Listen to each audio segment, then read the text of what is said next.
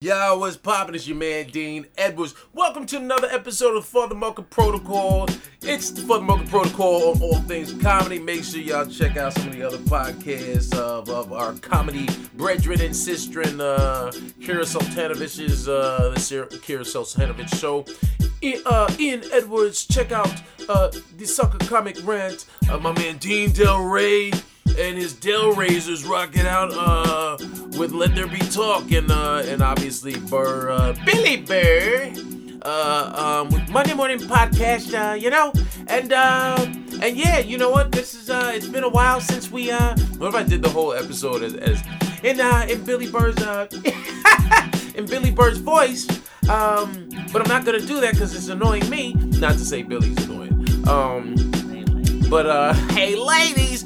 But yo, it's been a while since we were at sea, somewhere under the sea, and I'm back at sea. So here's another episode of the Road Warriors edition. I have a wonderful guest, a wonderful comic, talented individual, and a budding filmmaker. Give it up for my man Warren B. Hall. Warren B. Hall, what's poppin', fam? Good to be here. Good to be on the boat. I've heard wonderful things about you, so it's good to actually share a cell right next door. Oh man, well, I like how you put that, a cell too, because it does. For those that don't realize, man, you know what's fun? You tell me if you get this. People, for instance, right. Being at sea, gigging at sea. You're gone at least a week. You're doing what, 3 weeks? Yeah, 2 weeks this time. 2 weeks. 2 weeks. Okay, 2 weeks this time. Do you have people that, like, when you contact them or like you post things up, they're like, "Oh man, what'd you do today?" And you're like, "Oh, I chilled in my room. I rode. I watched the movie." They're like, "You're not going to the beach?" Yep. You're in Cozumel, you're in Costa Maya, you're not getting up and going out and experiencing it.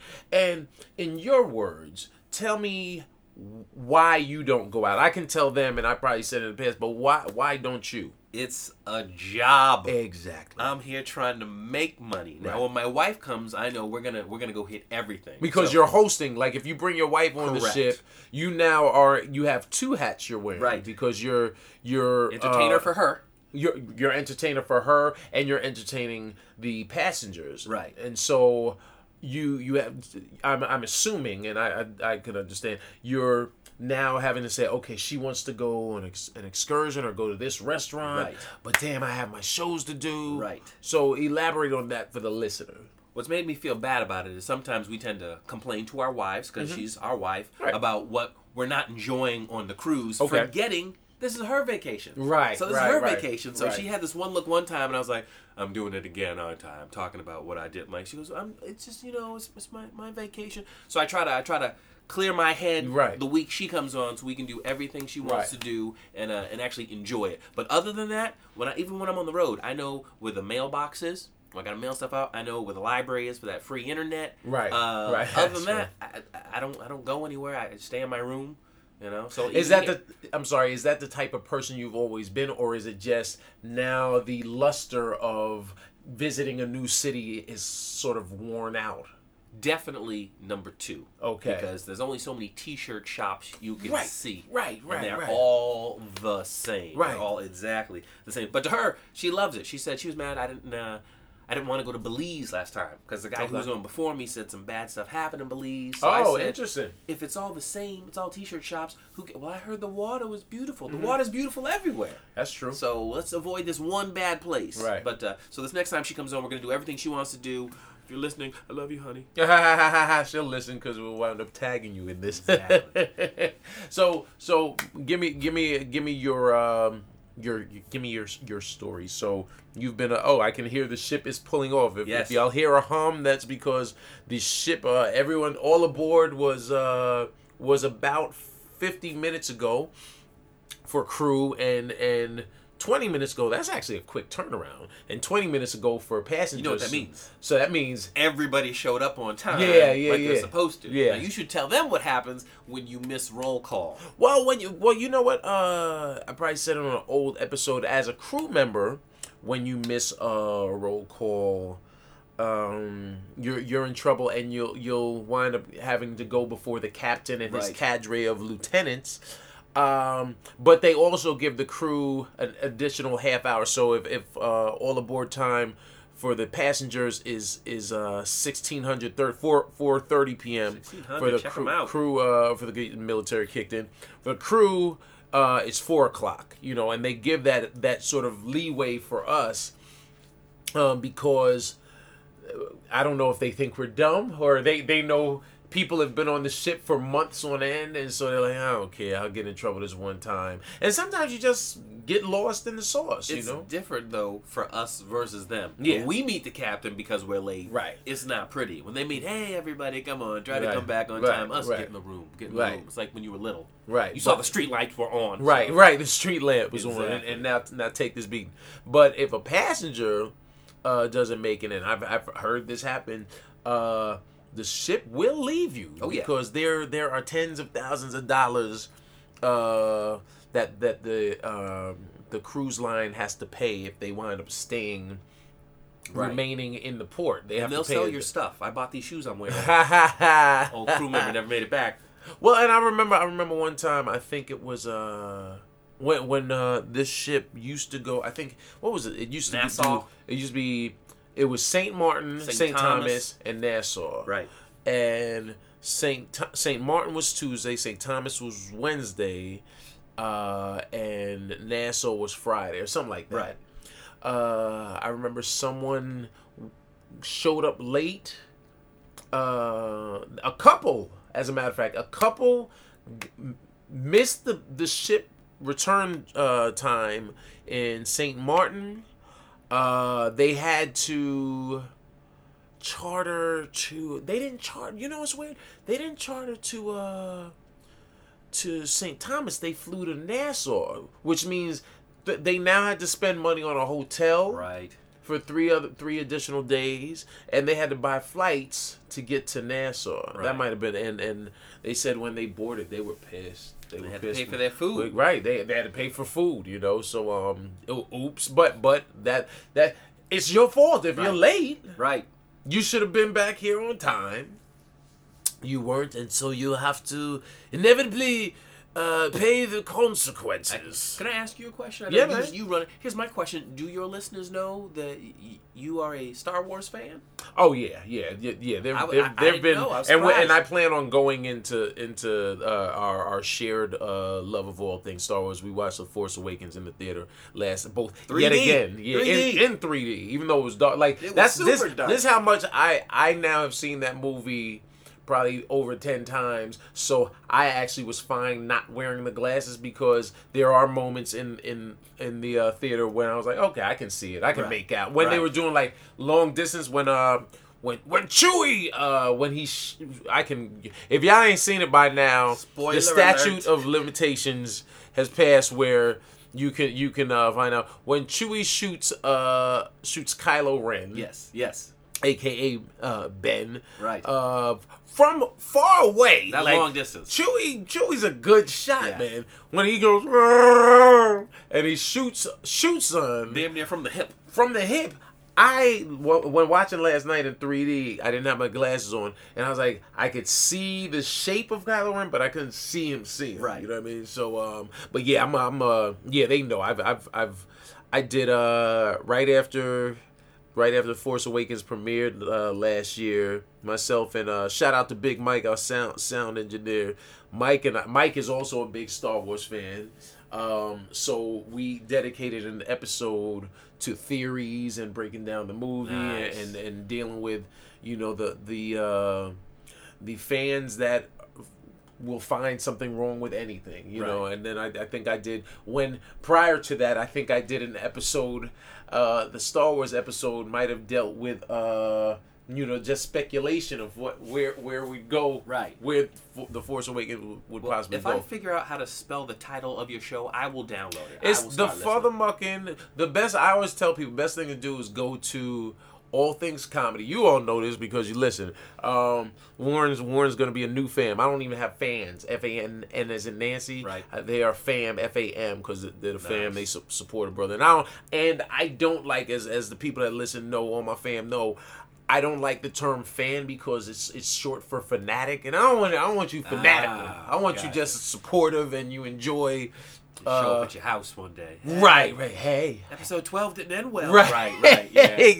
Exactly. So yeah. So I wanted to have you on because you're a comic, right. and you're on the road. You're a comedian on the road with us. But B, because what I appreciate about you is you're still a fan of comedy. Oh yeah. You know. Yeah. Because I think. It's so easy once you're in the industry and you start making money. It's very easy for cats just to take the joy out of it. Like it's no longer fun. I'm like, well, why are you here? Like, why if once it becomes work, why do it? The two things that surprise me is when someone quits. Whenever a comic I started with quits, I never understand how. Well, what do you do now? Because I'm sure you still have an urge to be silly at your regular job, right. or to get that out. I can't see quitting because you wanted to quit, or the people who don't want to write any new stuff anymore. Oh, okay. Because to me it's exciting. Like, will this new joke go over? Right. It's like, I'm a car dealer. Can I sell you this car? Right. But the people who just it's the same and it's always the same. Right. I don't understand that. No modulate, no change. No names. I'm not saying any names. No. But I'm saying when someone has the same exact set and they're not changing even the order of the bits. So did nothing happen in your life? Right. Since last time I saw you? Right. Well, I think from in my opinion, what I guess is jarring is when I see someone. Well, okay, for instance, Warren and I we were talking about one of the other entertainers. Look, I'm cleaning it up in my head, right?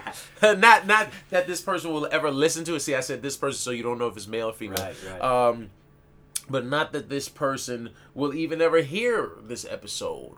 But out of respect for them, I won't blow up this spot. But this particular person, I think you got on after my first week, right? And you saw this person was here. Yes. And you pointed out, because we all were like, this person always has something jovial or funny to say. Yes. He looked, that's who he's talking about. But you made a good point. You said, you know what? I've been on this ship with this person numerous times, and I know nothing about this person. Right.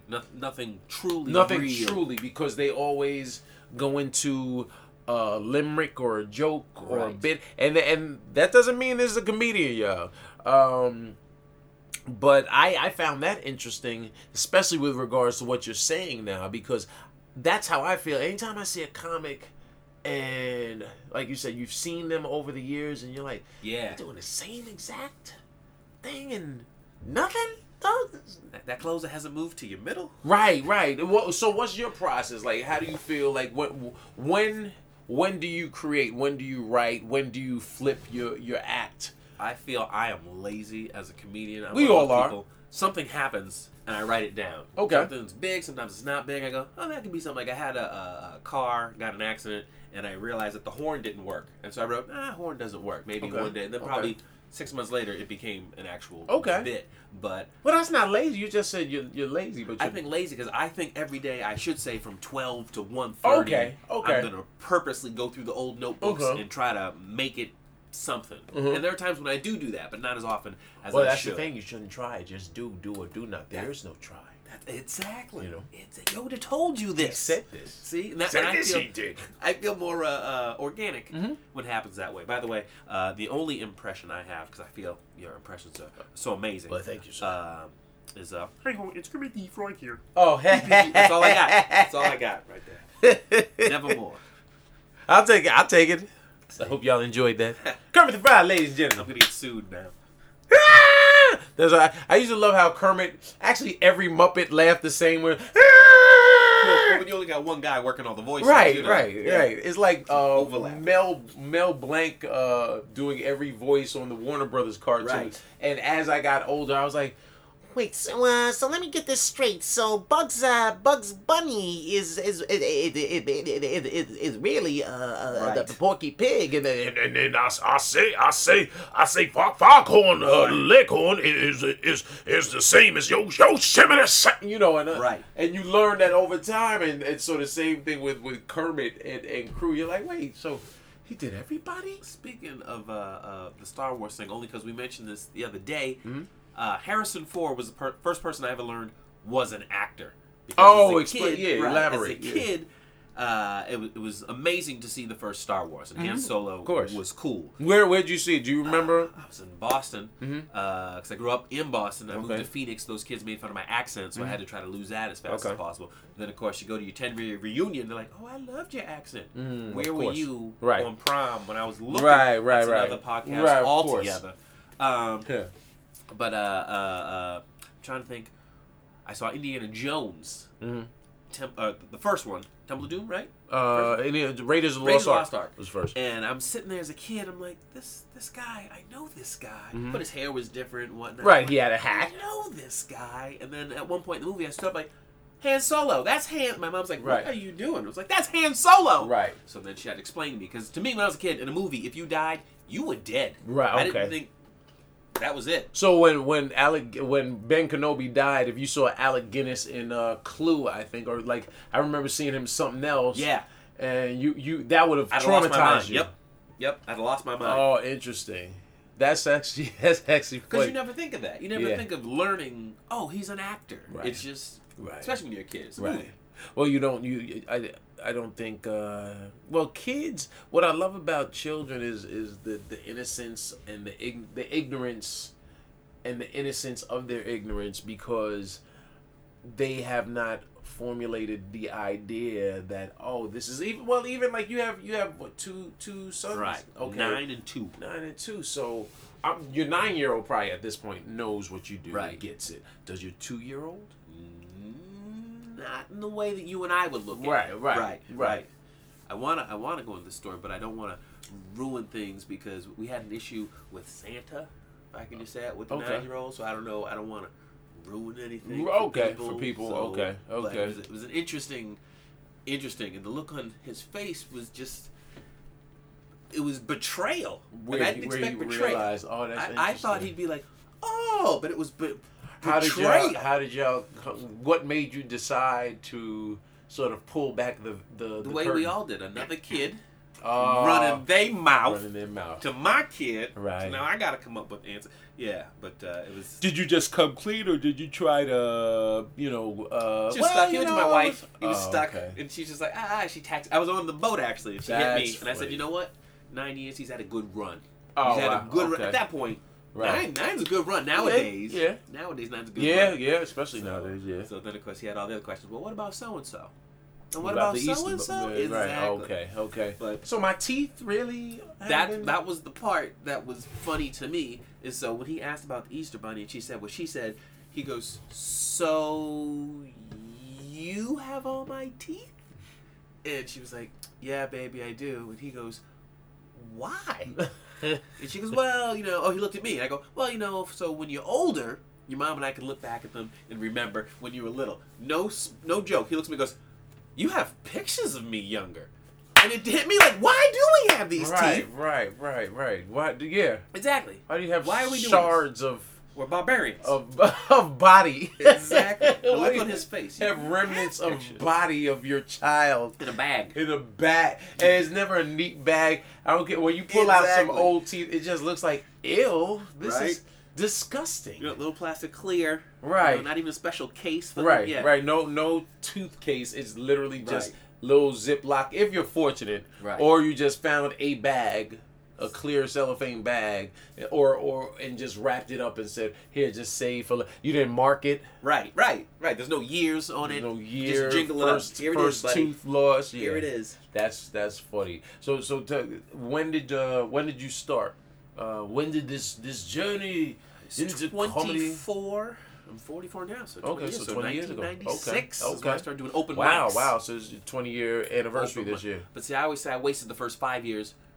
I thought comedy was you got up at a bar, long wongs, Okay. and told some jokes for 7 minutes. If you did that once a month, I thought you were a comedian. Okay. So I wasted 5 years enjoying doing once a month. A little big, Okay. Being a little big fish in a small pond. Okay. And then there was. Hold up, before you even go there, I want to know about the very first time. I get everyone's origin story, right? Yeah. So what made you say, you know what, I want to get on that stage? It was before the first time. Okay. Again, like many people, it's almost cliche to say Eddie Murphy Delirious. It wasn't even Eddie Murphy Delirious. It It was Eddie Murphy Saturday Night Live. Okay. He was on that, and I thought he was so funny. And then actually, when he did Beverly Hills Cop, that's when I said I love that fast talking, on the go, right. Making stuff up. You're not gonna fall from the banana in the tailpipe. Yeah, exactly. Exactly. Now you know what? Real quick, actually, that's a good point because I never heard put into words how you just said it. Eddie Murphy as the character of Axel Foley in the Beverly Hills Cop series. You were dealing with a dynamic where he had to think on his feet and he was quick and creative, right? Because the idea in the movie was this fish out of water, right, that always had to get information from people where he didn't belong, where he didn't belong. So whether it's where hi, I'm looking for Victor Maitland, Capricorn. Yeah, Victor. I think that would be best. I think that would be best. Hilarious. And then he has to go into I think that is that Rick Dukeman in the when he goes into the warehouse with the coffee beans. I remember that. I think that's Rick comedian. You know who Rick Dukeman is? I do not. If you saw him, you'd know him. He's older now, a little heavy set, but he was one of the guys that's in the warehouse scene. And he's like, can I talk to you for a second? Stop what you're doing, everybody. Yeah. Oh no, that was the house. That was the house. Huh? Stop what you're doing. Stop what you're doing. Oh, okay. That was the house. But you're right. He was the building inspector or the he was the health something. I need to see your management now.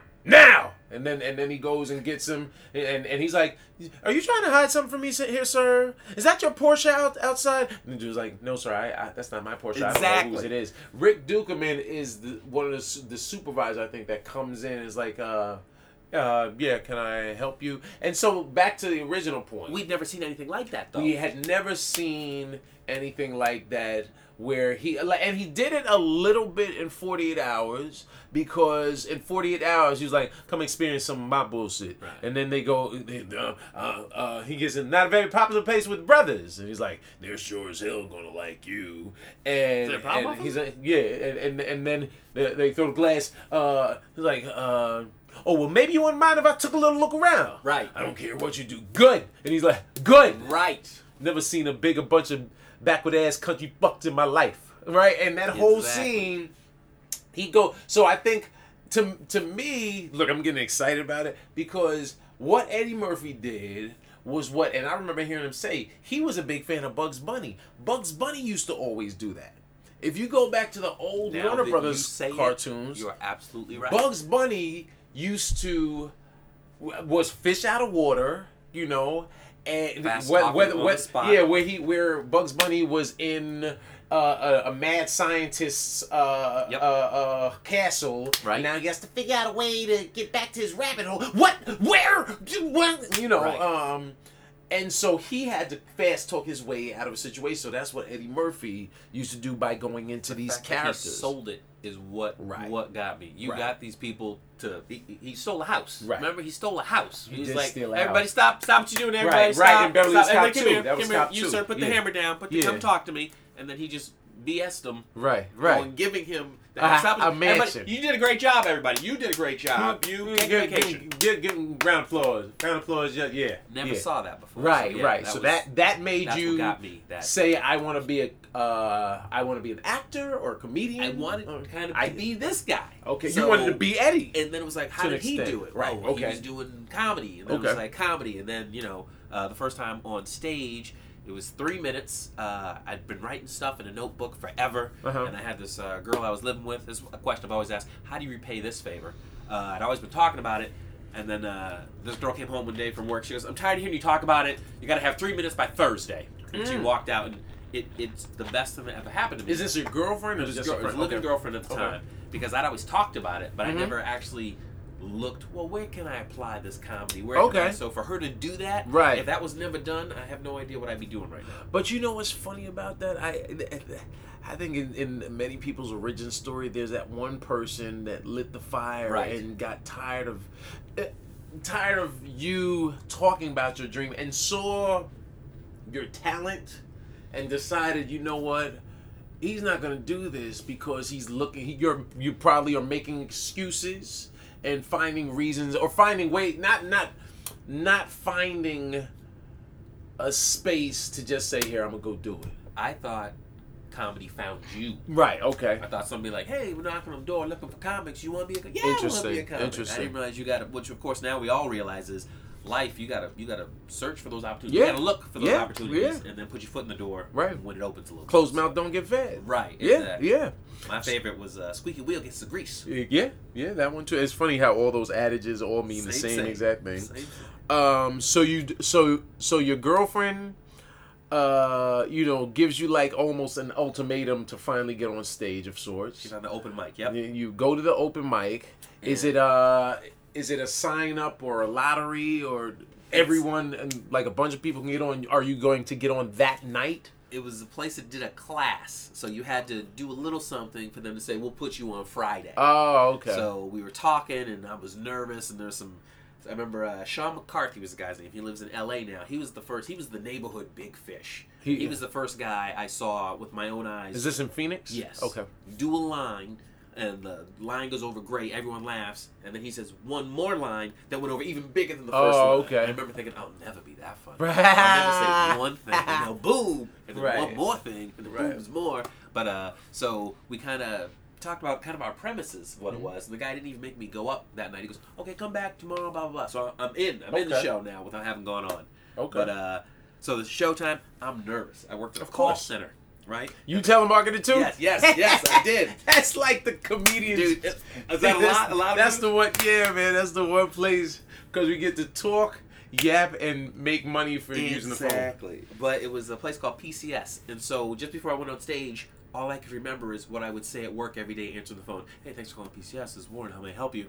And I couldn't remember my first line. All I could remember was that, and I had to literally write on my hand, talk about bomb threat or whatever it was. And then once I started talking, like it's always been, live or die. Right. You're talking now. And luckily, those 3 minutes went over very well for open micing, and you're addicted. Oh, yeah. You're addicted. That's and that happened. You get that first 3 hit. times. And the 4th time I ate Caught it, an L. and that's what it's like. I don't know what happened. And then that's the love hate right there. Right. That's that circle. Yeah, that's dude, that's so funny because I always liken it to first time.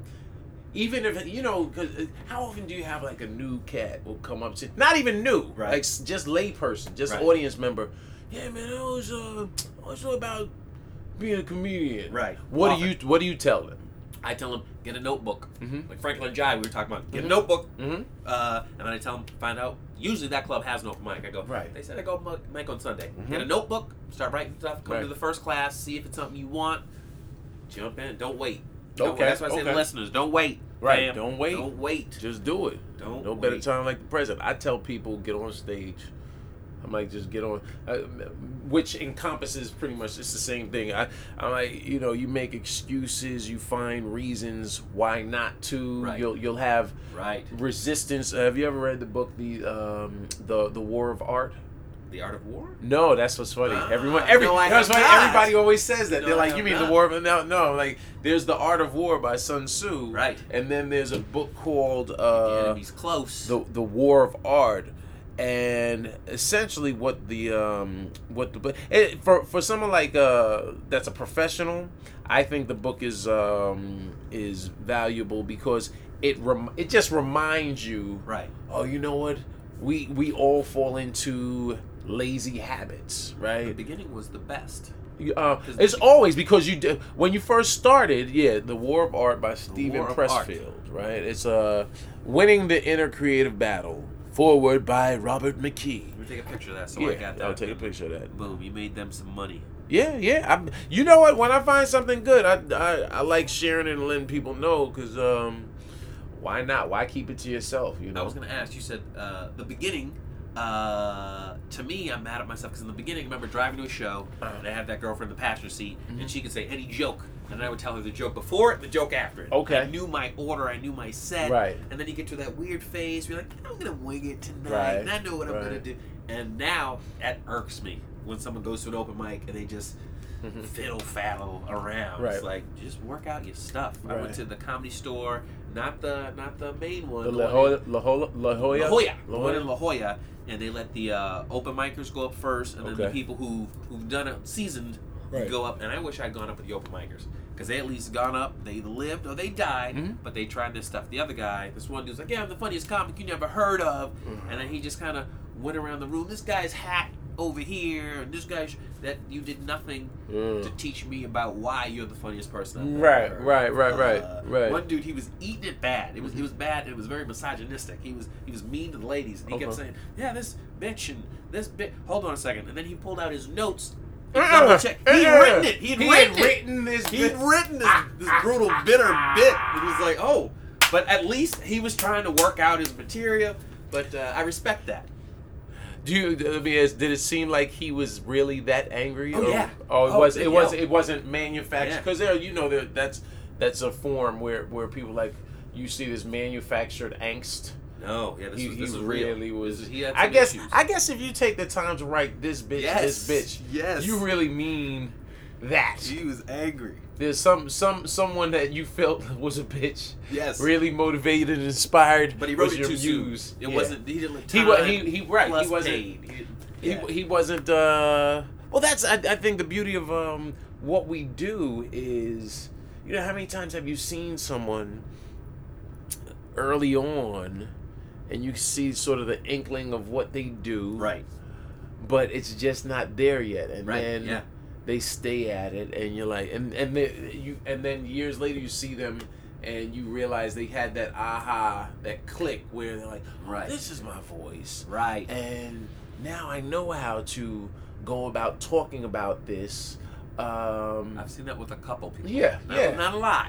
Not a lot. A couple, I think over time, I think the beauty of stand-up is because they're guys that I still don't necessarily respect their comedy, right? But I respect that they're still here, that they still. So you're saying older veterans? Veterans. Veteran is relative. If you've been doing this for, X amount of years, right? If you're doing this 10 years, you're a veteran. Now you're not necessarily my peer, right? Because you've been doing this 20 years. I've been doing this 20 next year's 25 years. Man. Versus someone like shout out to my man Nico White, who just celebrated 9 years. I just saw he posted on Facebook, I believe, celebrated 9 years, which is a milestone because he's almost on that decade. Right. But we're at different levels of development comedically, and so he's a veteran to someone that's just say starting out. 2 years in, yeah. But I can also say, well, you know what? He's a veteran. He is a veteran because he's stuck with it. Right. He's stuck with it. He's still working. He's getting more opportunities. You know what I mean? But I was talking about. You said who's still here. What did you mean by still here? Oh, by still here, someone who, because I know comedians that, how I put it, they're comics that have all of the mechanics down, because stand-up comedy does become about mechanics, setup, punchline, setup, punchline, and they're people that I won't watch because I'm like, it's been done before. But it's still here meaning a long time. Yeah. What does still here mean? Still here meaning they still are getting on stage. Gotcha, and getting paid to do it. Fine, and they found a way to remain in the industry of stand-up comedy. Whether they're progressing, whether they're progressing comedically. Is another, there's a I might have said this before where there's an old story where two people working a job, and two people start a job at the same time, right? one of them after 6 months gets promoted. The other one is always complaining, man, these ones they don't ever give me my respect. The other one still stays at that level, but as new people get hired, they get promoted. He actually trains some of the new people, right? Gotcha. Never gets promoted. 5-10 years pass. The guy that he started with has gone on to become successful multi-millionaire, and he happens to come. He's an owner of one of the businesses. Okay. Comes back and the dude is like, yeah, man. He's like, I don't understand why things never worked out for me. We had the same start. We had the same start. We had the same opportunity. I've been doing this just as long as you have. And the rich one, the one that owns, the owner now, is successful, says, well, the problem is I have 10 years experience. You have 1 year's experience repeated 10 times. Ooh, right? Ouch. And so that's what I see with a lot of. If you ever hear me tell that story again, I'll probably remix how I tell it. Right. It'll be slightly different. They'll own McDonald's or a franchise, but there are comedians that never necessarily develop an individual or original voice. Right. But they're like the motions. They go through the motions and the mechanics, and and over time they learn. Oh, if I say this while I'm hosting, boom, I can get a laugh. You're like, okay. I see. Exactly I've heard it before, but and some people are fine because oftentimes you also have to maturity teaches you that everyone does not have the same aspirations. Some you might want to be, I won't say the next Eddie Murphy, but you want to be a successful stand-up comedian / actor. Right. The next person might just want to go tell jokes on weekends. Right. And they can invite people down from the office. And they are a celebrity in the office for 5 days because everyone came out and saw him on Friday and Saturday. I know a guy like that, and he's very funny. He's very funny, but he's a pilot for FedEx. And that's his money, his bread and butter. He enjoys it, but he's got that need to get it out on paper, write it down, get on stage. So when he's not flying, he tells these jokes. And there's times when I've been there. I'm glad he's doing that when not flying versus he's up. Good point. Ladies and gentlemen, if you look over to the right of the plane, there's the Grand Canyon. How crazy it would be if I just dip low, What's the deal with gravity? Yeah, exactly. But I respect him because he's funny. He works on his craft, but he knows where he wants it to be. So that's cool. And then, of course, we know the opposite of people who, I'm an MC, and I think I should have my own special. And it's like, no. And wind up doing an hour ahead of you. Right, yeah, they're going to pass me anyway. So. Right. So after you do your open mic, and now you're doing a couple, and then you catch the bomb of all bombs on your fourth show. What brings you back? Because it worked. It worked, and now I don't understand why it's not working. Because it worked before. You liked this. Why don't you like this now? So what did you learn? What was it? Why did you bomb that first time? I think I got cocky. It's like when you watch we all do. That's funny. Groundhog Day. How he's going through the motions. He knows this girl likes coffee, so instead of letting it be natural, he tries to rush. I'll get you coffee. And it's like I wasn't ready for coffee yet, so now I'm rushing the laugh because I know it always goes over. It always goes over. So I'm not setting it up. It wasn't until I started watching myself on tape. There was a bit I had that used to kill, then it just stopped killing, and I watched the tape, and it was literally how slow I said it, and that made the difference. I went back to saying it that slow, got the laughs again. So interesting. Then by then I was addicted to the like I said, carsman, the car salesman. Can I sell you this bit? Can I get you to like this? I bet I could. So and I also like comedy, like a kung fu movie in the section of like you do it very well, where if the material, if they're not feeling that exactly, you're able to slide into the crowd, do that, but you don't live there. And then once you got them feeling with you, you go, hey, let me get back to this joke I was doing, and then they're with you. Right. Where some people get in the audience, they just stay in the audience. Right. Some people just try material, and if the material doesn't work, they don't know what to do. Right. And then you're stuck. So you got like Kung Fu movie. You don't like Crane, Iron Fist. Right. You're very Bruce Lee. Be like water. Right. Be like water. Right. With feeling. Right. Don't think feel. It is like a finger pointing away to the moon. Don't concentrate on the finger or you will miss all that heavenly glory. Right. So, pardon me, I went on in the side. It's wonderful when you find someone like-minded with you. Exactly. Gets all the references. The whole ride. All right. So when would you say you first started tasting? Because you don't have a day job. When did you first start tasting your success that you could say, you know what, I think I can sustain 2001 is when I made the jump. Okay, so which is scary jump. So 5 years in.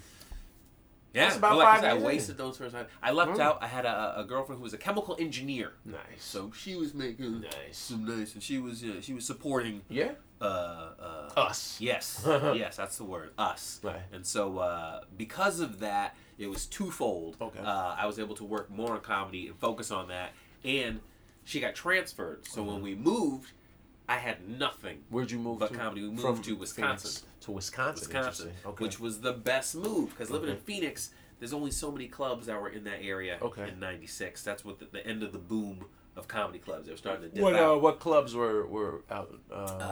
The Improv, of course, which was the first real stage I ever played. So I thought all improvs were huge. And you remember that's a huge stage. I thought, they're all huge like that. That is a big move. It's too big in a way. Yeah.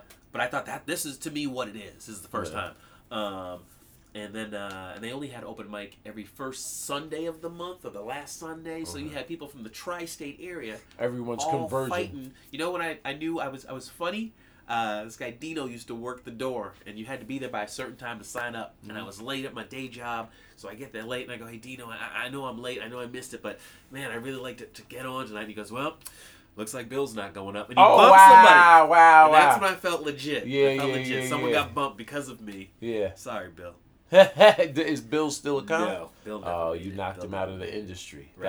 That was the. But moving to Wisconsin was great because it was like a 6-hour drive in several directions to maybe 8-9 clubs. Right, because you have Illinois, you have Chicago, you have Indiana. Had a couple little rooms in Wisconsin. Milwaukee, Green Bay, or Appleton. Okay. And good clubs. Clubs. That worked out for me. That really. Oh, that's good. That's worked good. Out.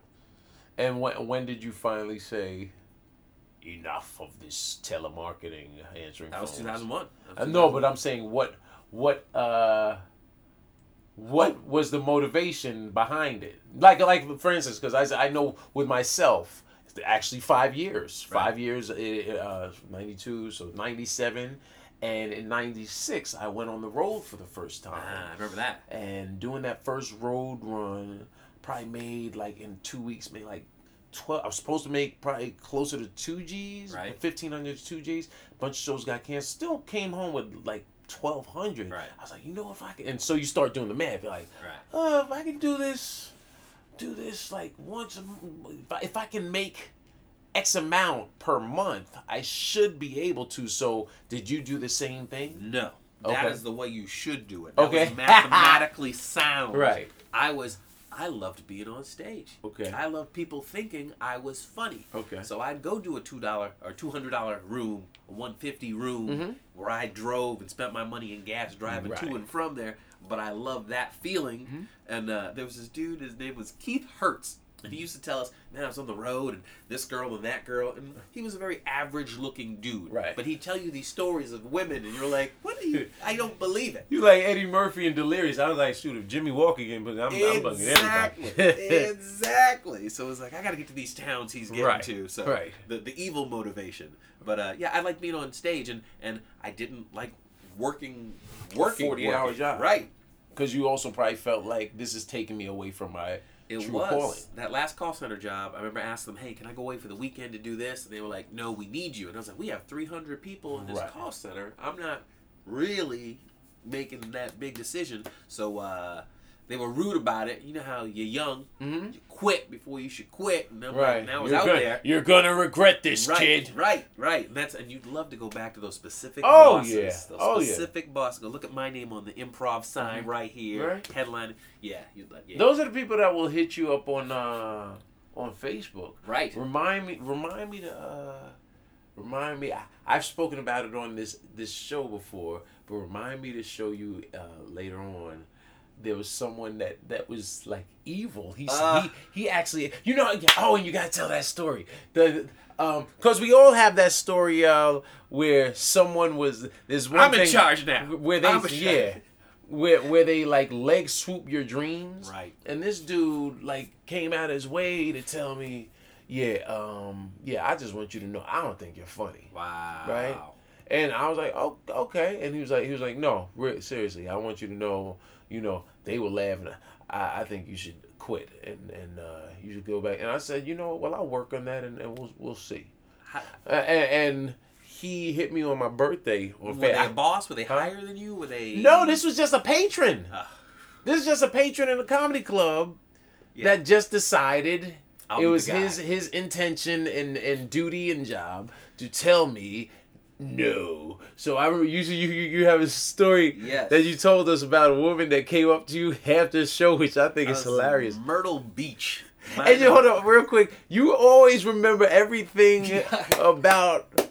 Because here's what's funny. I don't remember this dude, but after reading it, I was like, I kind of do remember. I blocked it out. But when you have someone do something so diabolically evil, you remember that. And you remember exactly where it was. Yep.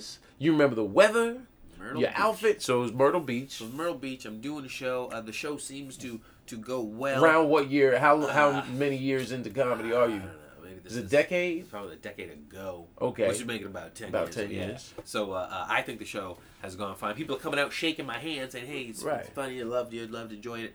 This one woman comes out, puts her hand out. We start shaking hands. And then she goes, I did not find you entertaining at all. Straight face. And I think she's kidding. So I go, what? And she goes, clear as a throat. Yes, clearly. I did not think you were funny. Have a good night. But there's no animosity in her face. There's no anger. It was like she had to do that, and I've got a bus to catch. Right. And then she went on, and I remember just feeling... She walked away. She didn't go on stage. Hilarious. She just leaves.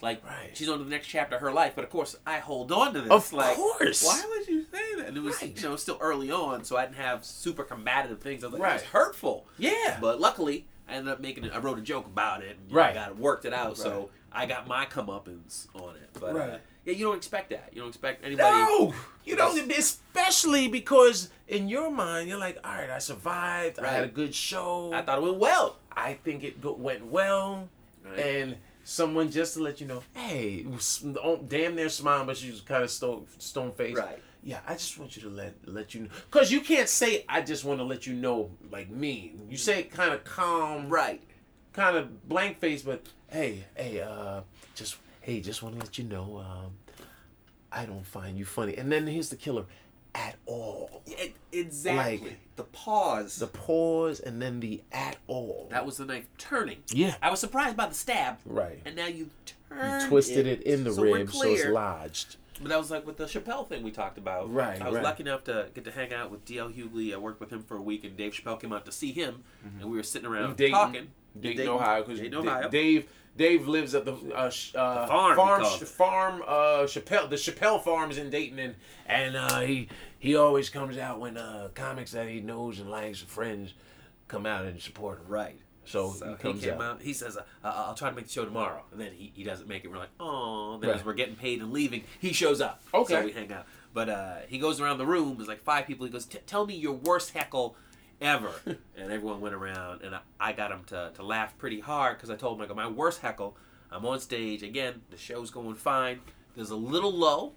And this woman stands up in the back and gives me the...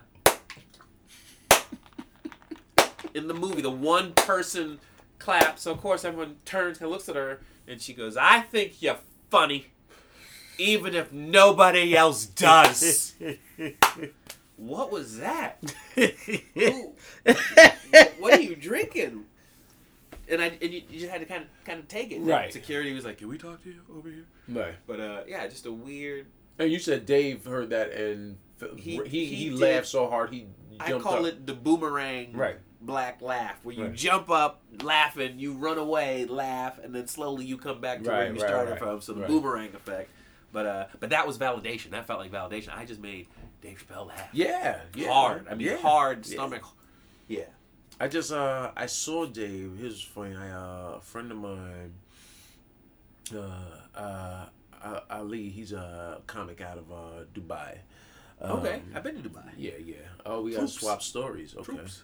And rich country. Yes, it is.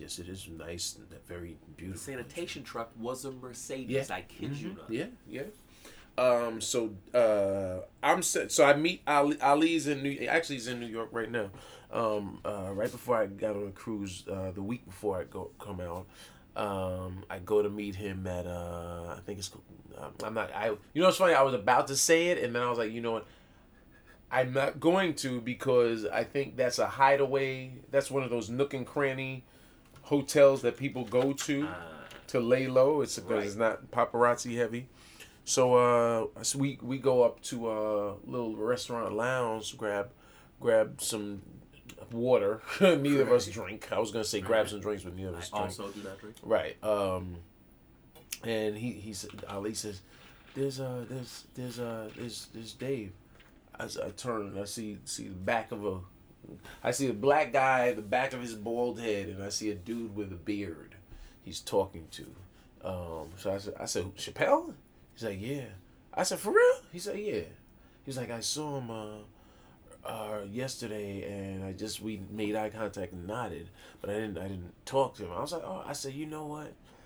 He was like, you gonna go say something to him? I said, no. I said, protocol deems that, you know what, Dave and we're friends, right? And so he's clearly has his back to everyone in the space because he wants some anonymity. He doesn't want people bothering him. So I said, you know what, when he gets up to leave, if I'm not looking, let me know, and I'll say something to him. And then I'm like, you know what, I should take a picture of I should take a picture of the back of his head and then text it to him, like, turn around, fool, you know. But I said, nah. So then when they stand up to leave, I'm like, oh, that's Bradley Cooper, right? Oh, who's talking? With the beard, yeah. Bradley Cooper with the beard. So I'm like, oh, okay, it makes sense. They both did Inside the Actors Studio. They would know each other. Nah, I'm just playing. And then as they're walking out, I stand up, and I just stand in the middle of, like, the aisle. Like, the aisle is a T. So I'm on one end of the top of the T. He's on the other end. Right. And where you exit is the stem of the T. Okay. Right? So I just stand up, and I just look like, almost like the old West. Right. Pull it. Right, and I stand there, and I see him look over and turn quickly because he sees someone has spotted him. Right. So he's like, oh man.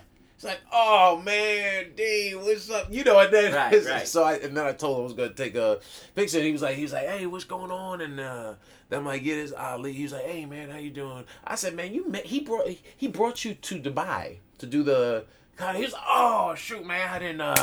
I'm sorry, man, I didn't. You know, I'm sure. And then Ali was like, yeah, I'm coming to see your show. I think he was doing shows at the Gramercy Theater, which I didn't even know about until he said that he was doing shows, that he did like 3 shows that week, and I always find out about stuff on social media. Right.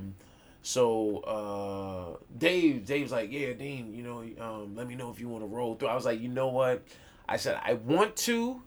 I said, but I'm flying out. I was flying out Thursday to come to Miami overnight for the cruise. So I said, you know what, I want to. I said, you know, I want to, but I said I gotta spend time with the fam and whatnot. And which was funny because I think 2 years ago when he was doing Radio City, strangely enough, almost the same exact thing happened. Where we had gone, me and my family had gone to there's a slave museum in down in Lower Manhattan, and that's where we pause for our commercial break. Slave museum. Yeah, there's a slave museum, And then can I interrupt? What is in the slave museum? The first cotton gin? What is? No, you know what they just have actually they actually might have it's or is it the African American Museum? Big difference, man. Yeah. Big difference. Yeah, slave museum. Big difference. You know, but it addressed slavery head on and as opposed to sort of sanitizing it the way school books do, and you have one blurb. And then Harriet Tubman and slavery was bad, and it was Lincoln. Right. So we're leaving. We're walking up Broadway, and my wife says, "Babe, there's your friend." And I'm like, "Dave." He's like, "Oh, shoot, what's up?" And he was like, "Yo, man." I was like, "Yeah, man. I heard you started your." He was doing like a week-long residency at Radio City Music Hall. Okay. And he's like, "Yeah, man, you want some time tonight?" I was like, "Nah, man, I'm leaving town. I gotta spend time with family." We get on the train, and my wife's like, "Did he just offer you a spot?" I was like, "Yeah." She was like, "Why are we not going?" I was like, "Oh, well, I didn't think you would want me to." She's like, "I want to go." Exactly. So we wound up going. I didn't do any time, but I texted him, and he was like, "Yeah, man." He sat with his wife and a couple other comics. So got to meet his wife. It was cool. Yeah, real cool, good family. But all the I don't even know how we wound up getting on that. It's a bad habit. I go on tangents, y'all. Anyway, so you're living the dream. I know how we got there. Yeah. I talked about my worst heckle. Boom. There we go. So there we go. Yeah. Myrtle Beach and all that. Right. That craziness. Right. How do you process a heckle now? Does it even affect you? Now I'm one of those. You get 2 warning shots. Okay. I'm a 2 warning shot type person because sometimes I realize you're not hateful. Mm-hmm. You're just having a good time. Right. I mentioned a car. My dad had that car. Yeah. Right. It's that. Right. So that's a warning shot. But I'm not a big fan. I'm not a fan of hecklers. Right. Because you're ruining the flow. Momentum. And I had done one show, and this woman was just so. She couldn't be beat. That's not to be mean to the ladies, but drunk women can't be defeated when they're in a group. Because they just support each other. What I think a good friend does is when you're acting out of pocket, I go, "Hey, Dean, you are being a little crazy." Right. I say that to you so you know it's coming from a real spot. Whereas women will leave her alone. Right. Well, it's her birthday, and they don't care that she's... Right. We have penises on our heads. Exactly, right. And that's what it was. It's one of those type deals. Right. So I verbally abused this woman. Right. And then at the end of the show... a woman sent me a Facebook message saying, "Hey, I was at the show. I was sitting at Judy's table, and I thought the way you handled it was unprofessional." And I was like, "Well, she was your friend. Why didn't you ask her to be quiet? You saw what she was doing." "Well, she wasn't really my friend. She's a girl who knows a girl who knew a girl who..." I'm like, "Did you hear what you just wrote? Right. She's not even your people. Why are you mad at me? Right. I had to be happy for 75 people or 175 people. You just had 12 at your table." Right. So it's always funny how they always see you. That's interesting that... It's always funny what people want to rally behind. Yeah. And yeah. You know what I mean? To me, it's amazing when, someone says they want to get behind one movement. Right. And you're like, well, what about all the other? Are you behind? Okay, you're against abortion. Are you also against police brutality? Are you also against? How do you define your line? Yeah, right. So I think it's interesting and funny. It obviously bothered her. She went home. She found me. Maintained. Right. That you had that incident had left such a mark on her that she was like, what? I need to find him. Yes. I need to track him down, and let him know I did not like the way he handled that at all. Right? At all. What if it was the same woman? I saw you in Myrtle Beach once. Right. That's funny. So how did the back and forth between you and her go? Like last, was it she said that, you then said something, she said something else, then you said something? Like how many responses is enough? Only maybe 3 between 3 back and forth. 1 volley back, 2 volley back, Okay. 3. To which I ended it with saying, I can see there's nothing I could have done at the time that would have made you happy and been funny for the group. So she had to be the sacrificial lamb. So sorry you feel that way. Exactly. There is no way to win. Right. There's no way to win. But somehow Dean won. Right. Right. Yeah. You know the needs of the many outweigh the needs of the few. And the one. Okay. So 10. That's about 10 years. Yeah. 10 years in. Yep. You're not with the same girlfriend that you started with at that mark. No. You've all now. How's that? This is like just a maybe an odd question, but how does that feel? Because this is the person that kind of lit the fire under you. Oh yeah, that's why I said I don't know how do you repay? Right. Are y'all still cool? Was it a peaceful, amicable breakup? No. Okay.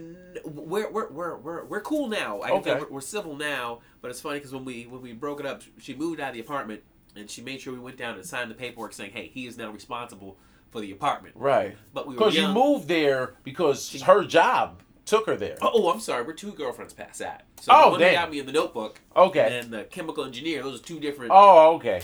Two different girls. Okay. But go ahead, Warren B. But they're still both very valuable in my life and where they got me. And I needed those things to happen to be on this cruise right now with you talking about snorkeling.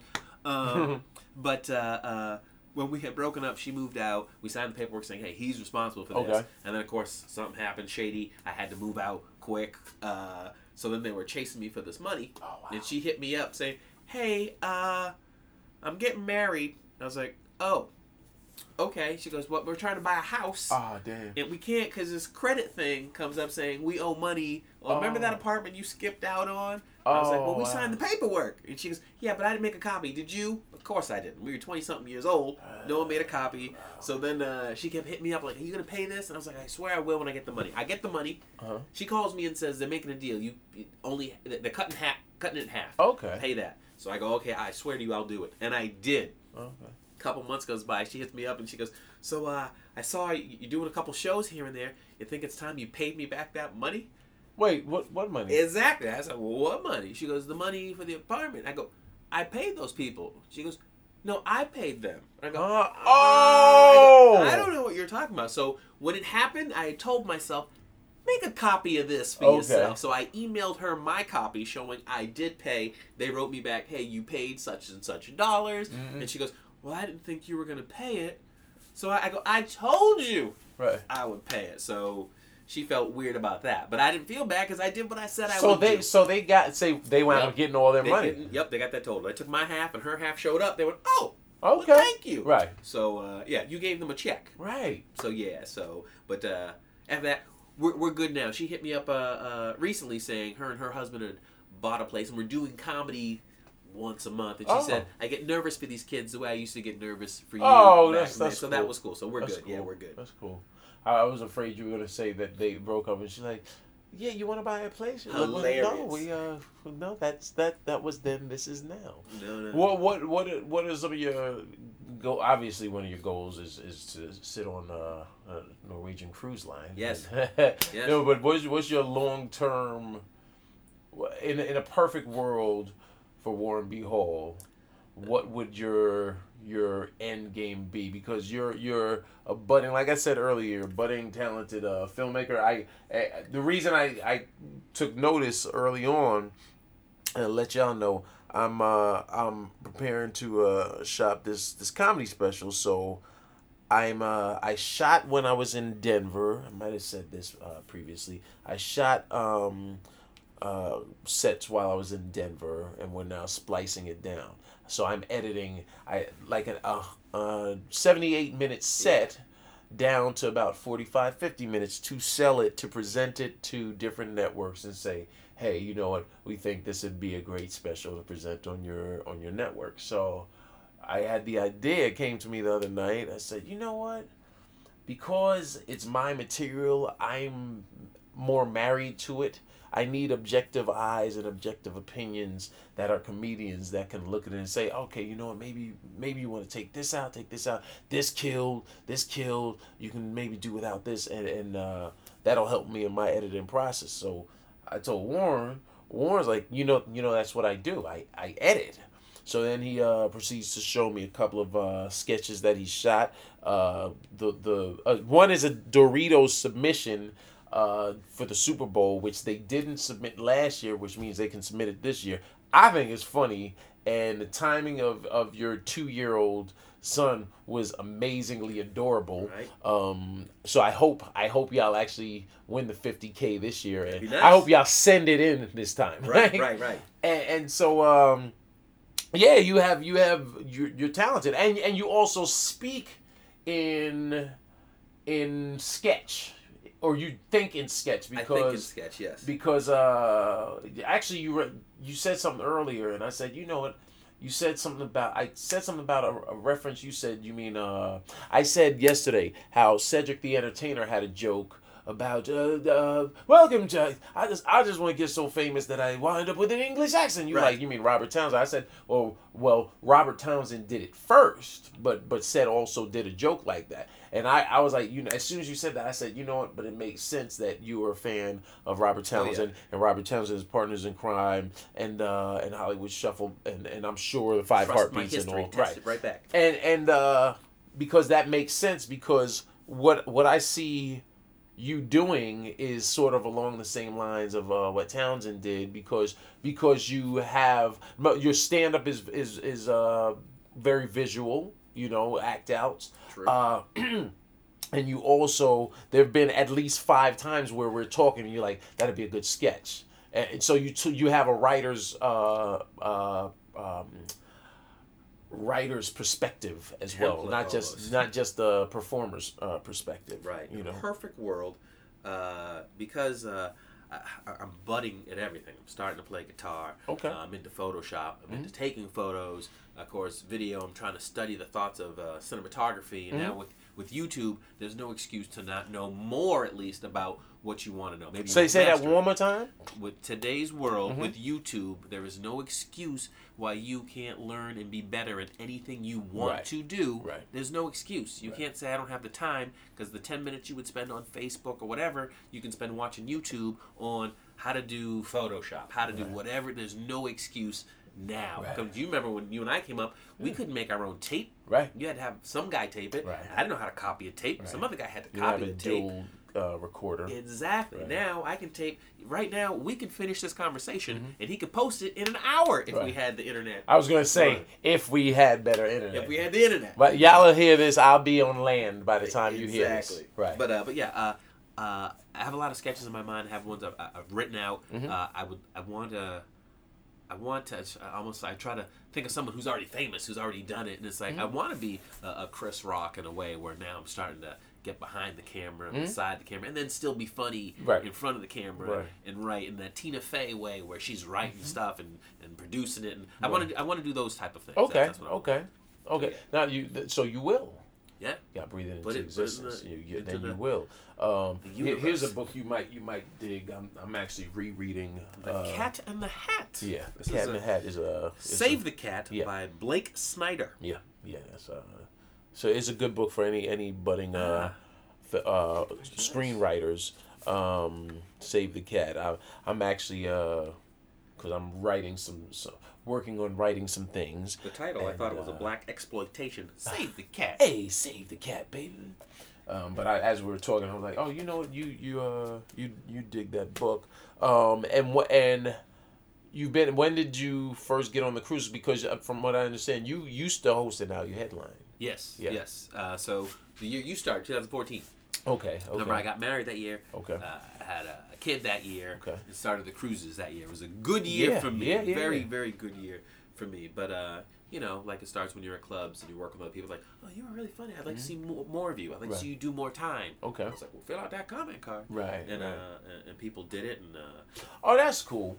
And to explain to anyone listening on the cruise ships, a lot of how we survive, or not survive, but the fact that we get booked multiple times is based on the passengers saying, oh, you know what? That Warren B. Hall was really funny. Right. And they fill out comment cards, and that gets back to the the company manager, who then routes that to the people at Norwegian, and also the people that actually book the comedy, the comedians. I.e. There's a little chain, yeah. Right. So there's a hierarchy and chain of command. There's a protocol. There is a protocol. I'm going to say this week, the FuthaMuckin protocol. The protocol this week is use your time wisely. Warren just explained, with regards to YouTube, there's no excuse.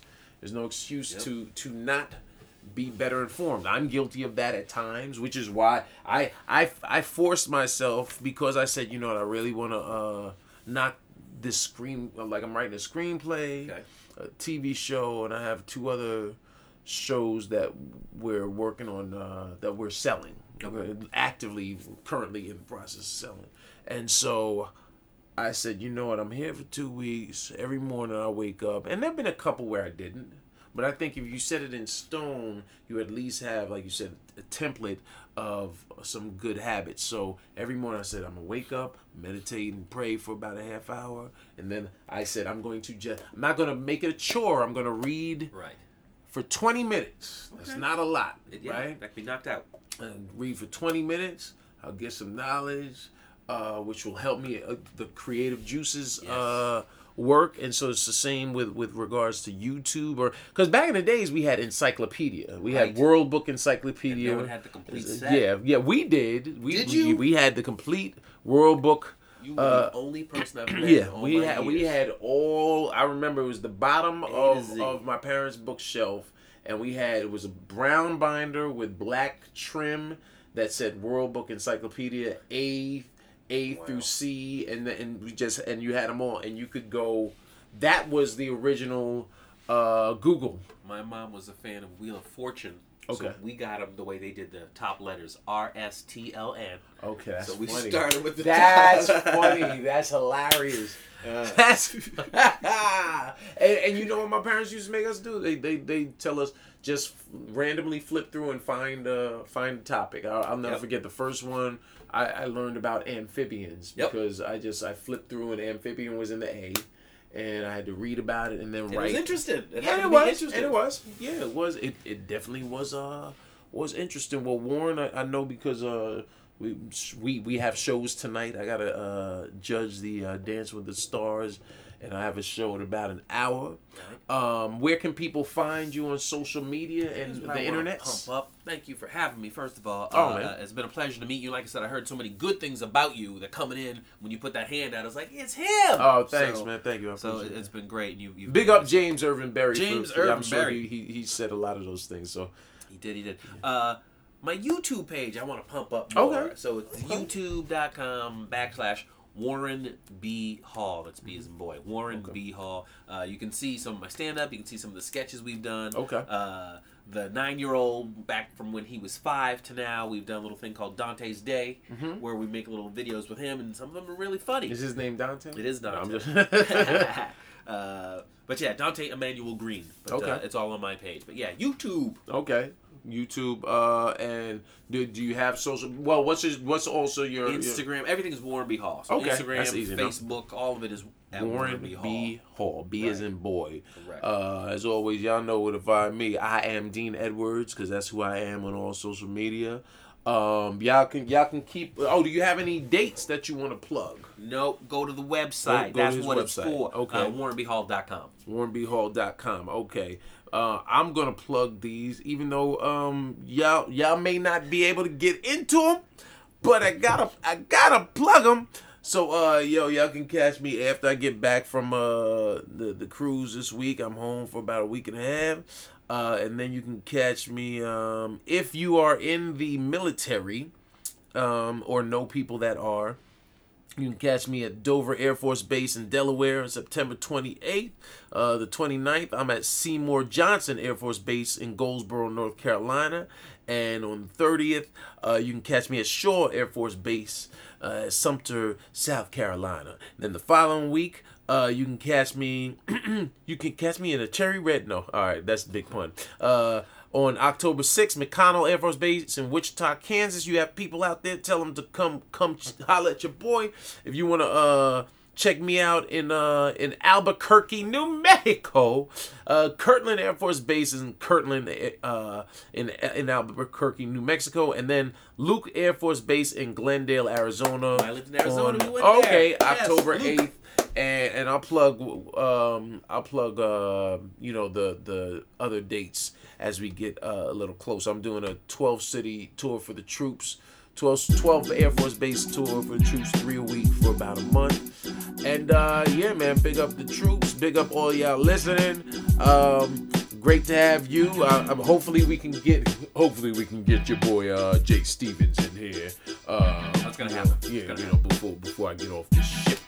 And yeah, man, y'all as always, all love. I appreciate y'all listening. I apologize for not being as consistent. Because I was saying to you, once I hit like 100 episodes, 2 years, like we were doing every week pretty much, and I've been a little lazier, but that's also a technical issue where I think now I probably will get a Zoom because this seems like it's a good piece of equipment to have.